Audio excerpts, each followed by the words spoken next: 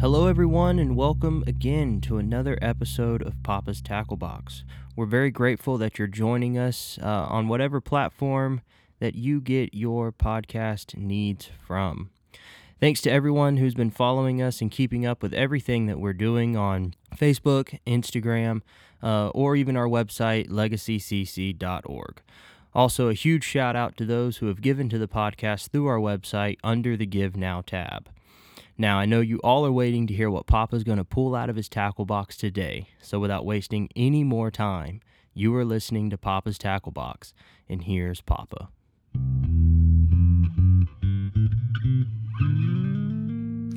Hey, welcome again to another episode of Papa's Tackle Box, and I'm Papa. And today I'm going to pull out of my box, I want to pull out the book of Daniel again. And you know the story. Daniel and his friends, they were brought out of Egypt into the pagan culture as slaves, yet they stood firm in their faith. Can we still do it today? Live our life in a culture that is trying to change us? We have a choice. We'll either set the culture, influence it, be the thermostat, or we will reflect the culture. We'll just be a thermometer. We are to let our light shine among men, that they will want what we have. We're to make things brighter in life, that people will want to, they'll see what we have, but also we're to be salt. Salt makes things taste better. So we are to make things better and brighter. Jesus said in John 17:15-16, "My prayer for you is not that you take them out of the world, but that you protect them from the evil one. They're not of the world, even as I am not of it." He doesn't want us out of the world, but protected in the world. I'm in it, so how do I live in it and not become a part of it and have influence in it? Babylon, yes, we understand if we go to a map and can look at it, but I want to suggest to you that today it's not a location, that it is a mentality. A spirit that existed in the beginning of the Bible and the end of the Bible and exists today. Satan's first words that we see in Genesis is a lie. Adam and Eve are in the garden. Satan shows up in the form of a serpent. The first thing he does is question God. He elevated people. Satan's lie is, I'm all about you, and God's all about himself. So listen, I can give you everything you want, but this is all about you, but God's all about himself. So if you'll follow me, I'll take care of you. You go a few chapters further in the book of Genesis to the Tower of Babel. And they said, let us build a tower that reaches to the heavens so that we may make a name for ourselves. We don't need God. We got this. So the enemy is waging all bets on our self-interest. That's why it's called Babel or Babylon, which means confusion or deranged way of thinking. So again, I'm not talking about a literal place, but I'm talking about a mentality. The word Babylon means confusion, a deranged way of thinking. The book of Revelation 17:5 says, "The name written on her forehead was a mystery. Babylon the Great, the mother of prostitutes and of the abominations of the earth." Everything that is ungodly has its roots in this mentality. And if you go to the middle of the Bible, in Isaiah chapter 47, 8, verse 8 through 10, "Now then listen, you lover of pleasure, lounging in your security and saying to yourself, I am, there is none besides me.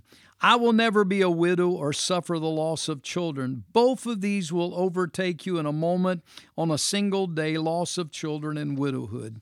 They will come upon you in full measure in spite of your many sorceries and your potent spells. You have trusted in your wickedness and have said, no one sees me. Your wisdom and knowledge misled you. Say to yourself, I am, and there is none beside me." So Babylon's motto is, I am, and there is none besides me. This is getting yourself focused, and so self-focused. So what happens here? First of all, it's self-adoring. That means it's focused on me. It's elevating self. Secondly, it's self-building. I can do it without God. I don't need Him. It's self-indulging. I'll just do whatever I want to do. Who cares? These three things lower God, puts Him down on our level, and that's what our culture is trying to do, is bring God to our level and changing who He is to fit who we are. The enemy says to you, God doesn't love you. If He loved you, He would let you be who you are. God isn't for me. Oh, what you're telling me worked 50 years ago, but it's not for me. It's a brand new day, and you're old and you're set in your ways. God, this isn't for me. And the third thing sometimes is God wants too much from me. He just is asking for too much. I can't do all this. And so this is the Babylon mentality. This can be in any of us. So let's go to the book of Daniel in chapter 4, verse 4. Nebuchadnezzar was at home in my palace, contented and prosperous. What is he doing? He's admiring himself. And Nebuchadnezzar has a dream. A big old tree, fruitful, and it's all over the nation. It was completely cut down to a stump with the roots left. When he wakes up, he doesn't know what it means, so he calls all of his magicians and his sorcerers, and they don't know what it means. And then one of them says, well, you know what? There's one in your court. There's a Hebrew boy by the name of Daniel. Let's see if he knows. He knew the interpretation. Daniel said, O king, you are the tree. If you will be driven away from people, and will live with the wild animals. You will eat grass like cattle and be drenched with dew of heaven. 7 times will pass, or 7 years, you could say, will pass by for you until you acknowledge that the Most High is sovereign over the kingdoms of men. The command to leave the stump of the tree with its roots means that your kingdom will be restored to you when you acknowledge that heaven rules. Now, he didn't listen to Daniel. He was out, admiring the Hanging Garden of Babylon, one of the 7 ancient wonders of the world, and, saying, look what I did, but then look what happened to him. And then in Daniel chapter 4, verse 34 through 37, at the end of that time, what time? That he's been out those years acting like a cow. I, Nebuchadnezzar, raised my eyes toward heaven, and my sanctity was restored. After spending 7 years acting like a cow, then I praised the Most High. I honor and glorify Him who lives forever. His dominion is an eternal dominion. His kingdom endures from generation to generation. All the peoples of the earth are regarded as nothing. He does as He pleases with the powers of heaven and the peoples of earth. No one can hold back his hand or say to Him, what have you done? At the same time that my sanctity was restored, my honor and splendor were returned to me for the glory of my kingdom. My advisors and nobles sought me out, and I was restored to my throne and became even greater than before. Now I, Nebuchadnezzar, praise and exalt and glorify the King of heaven, because everything He does is right and all His ways are just, and those who walk in pride He is able to humble. When we look at all of that and talking about can we survive in a culture that is changing and trying to change the way we believe and the way we act and the way we think, there are 3 things that I think will help us survive the culture that is going around us. And the first one is, I will exalt God. Now, I have to live my life in praise. Anything less, I think, is just arrogance. So it's not just that we go to church on Sunday and we owe this to Him every day of our lives, that I'm going to exalt God. So I think in order to survive the culture that we're growing up in, or we've already are in our final years, or whatever it might be, we've got to live our life that exalts God. And it can't be just once a week, it has to be an everyday event in our lives that we exalt God. And the second thing I think that will help us survive the culture is I will acknowledge God. Now, what does that mean? I think that we have to acknowledge that His Word is truth. I've got to obey His Word. I've got to trust in Him. I can't try. I can't figure out everything that He's doing, and it doesn't matter what the government says that they may pass this law or that law. His way is right, and so I've got to acknowledge that I'm going to live by the truth of God's Word, and I'm going to live my life as I exalt Him in my everyday life, and that I will acknowledge Him and His Word.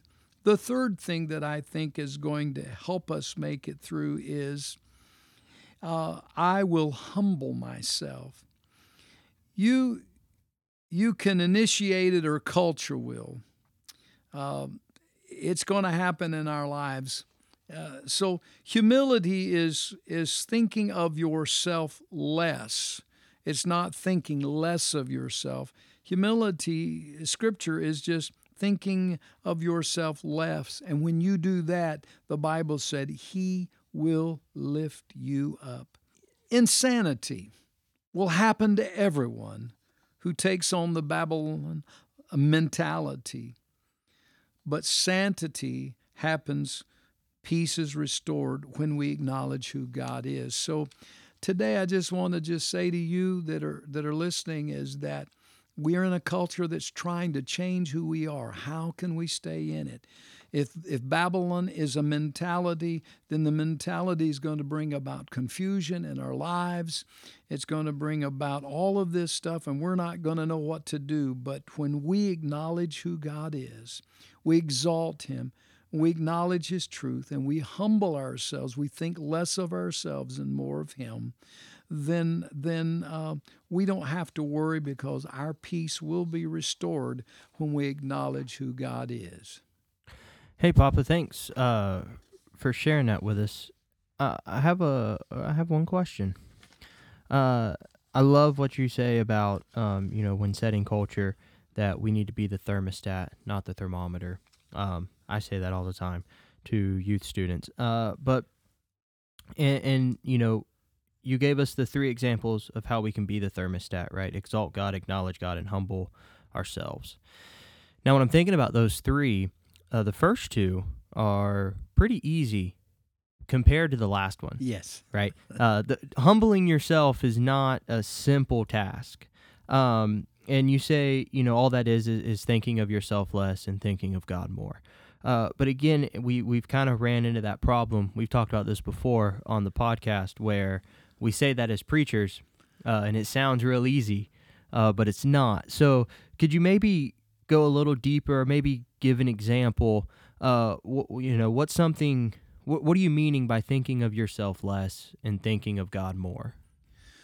Well, let's go back to the Scripture where they asked Jesus, what is the greatest commandment that has been given? And He says, well, you love God with all your heart, and you love your neighbor as yourself. And one of the things is that Debbie keeps saying that about me, is that Maddie, my granddaughter, and I have in common is we like to look in the mirror at ourselves.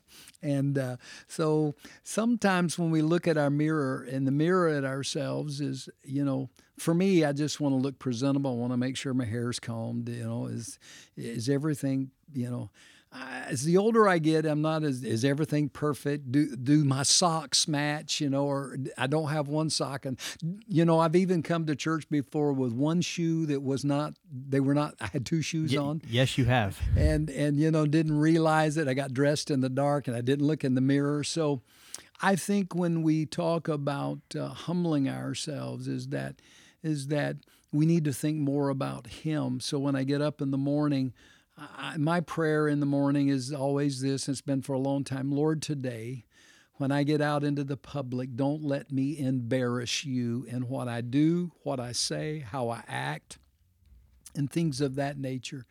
But in a world that right now we're in a world that everybody wants to take. Well, you can't see me. I've got my phone up. We like to take selfies, and Right. we want to take pictures of ourselves, and then we want to post them out there so that people will look at and comment and say, man, you look good, and all this kind of stuff. And I'm afraid that we're promoting ourselves more than we're promoting loving our neighbor, loving God. And loving God is not about just Sunday. Loving God is every day in our life. We've been called disciples, and as a disciple, I think as we look less at ourselves, that I'm still trying to think about some instance in my life, but I'm not sure I can come up with one. It is easier to say it, but it's hard when we get up in the morning because we want to think of Toby Keith sings about I want to talk about me. I want to talk about Yep. not us. I want Yep. to just talk about me. And if years ago when I was doing associate work, Debbie sat me down one day and said to me, says, the only thing you think about anymore is fishing. And said, that's all you talk about. Everybody you're around, that's all y'all talk about, fishing. I'll never hear you talk about anything else but fishing. So then I didn't realize that every conversation I had with everybody was about fishing. And so then I had to start thinking, okay, I've got to talk something more than just about fishing. Do I still love to fish? Absolutely. Do I talk about fishing as much as I used to? No, because now it's not about me anymore. It's about what can I say to you to encourage you? What can I do to build you up?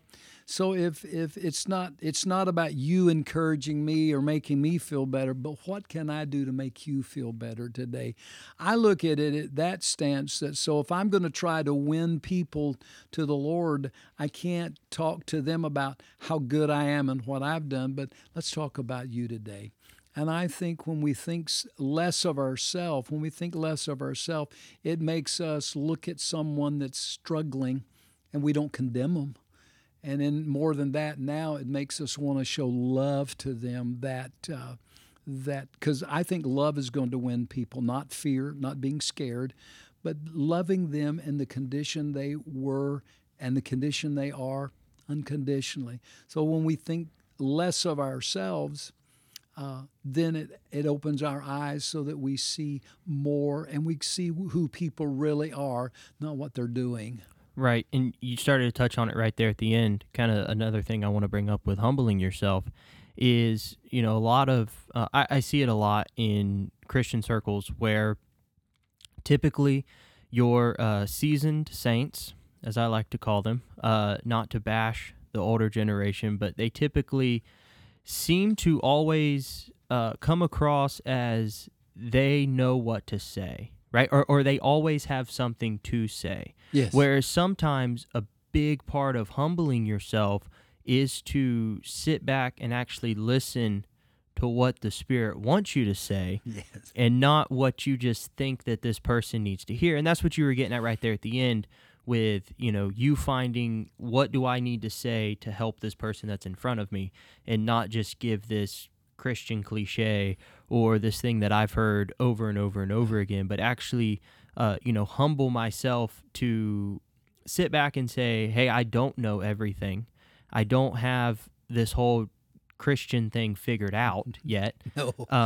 I know I don't. I don't either. And you don't, and we're generations apart. Yes. So, I'm on the end of life and you're in the beginning of life. so I don't really know if anybody is ever going to fully figure it out, but there are some people that think they have figured it out, and I think that is probably even worse than just the, I look in the mirror to make sure I look good, or I do this and I do that, because we all want to look good Absolutely. when we leave, Absolutely. especially smell good. Yes. But to put God to the passenger seat and say, I got this, I don't really need help from you.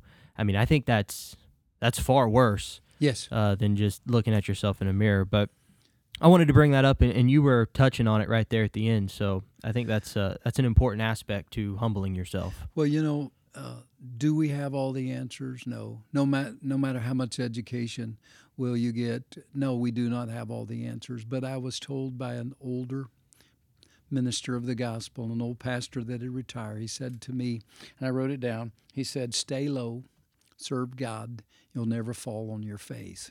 So if you're low to the ground, you're not going to fall on your face. And so one of the things, how do you do that, is by thinking less of yourself. And it made me think of the song that we used to sing, I need you more than yesterday. I need you more than words can say. When we sit in the driver's seat, we're saying to him, I don't need you. But when we sit in the passenger side and say, hey, you drive, we're saying, I can't make this without you. And we do need him. We need him desperately, more than we've ever needed him.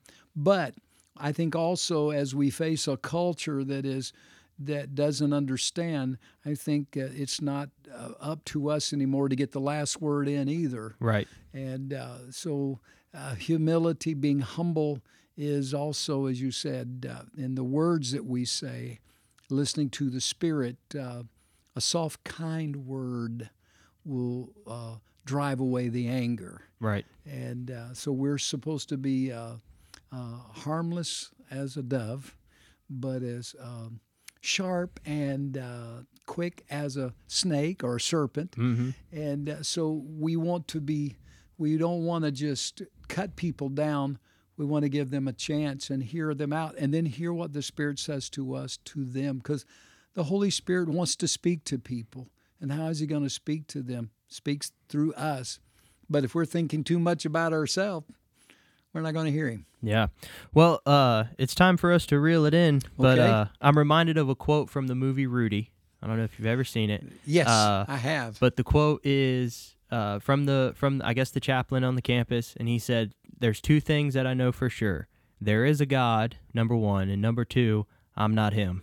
That's it. And that's all I can think of. Thanks for joining us today. And so we're reeling it in. And so until next time, keep fishing.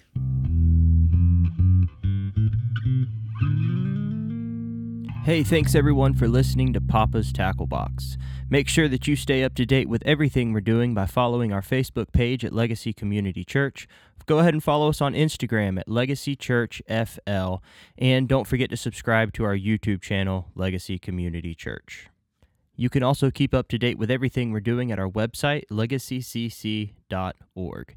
And if this podcast has blessed you in any way, you can also give through our website under the Give Now tab. Thanks for listening.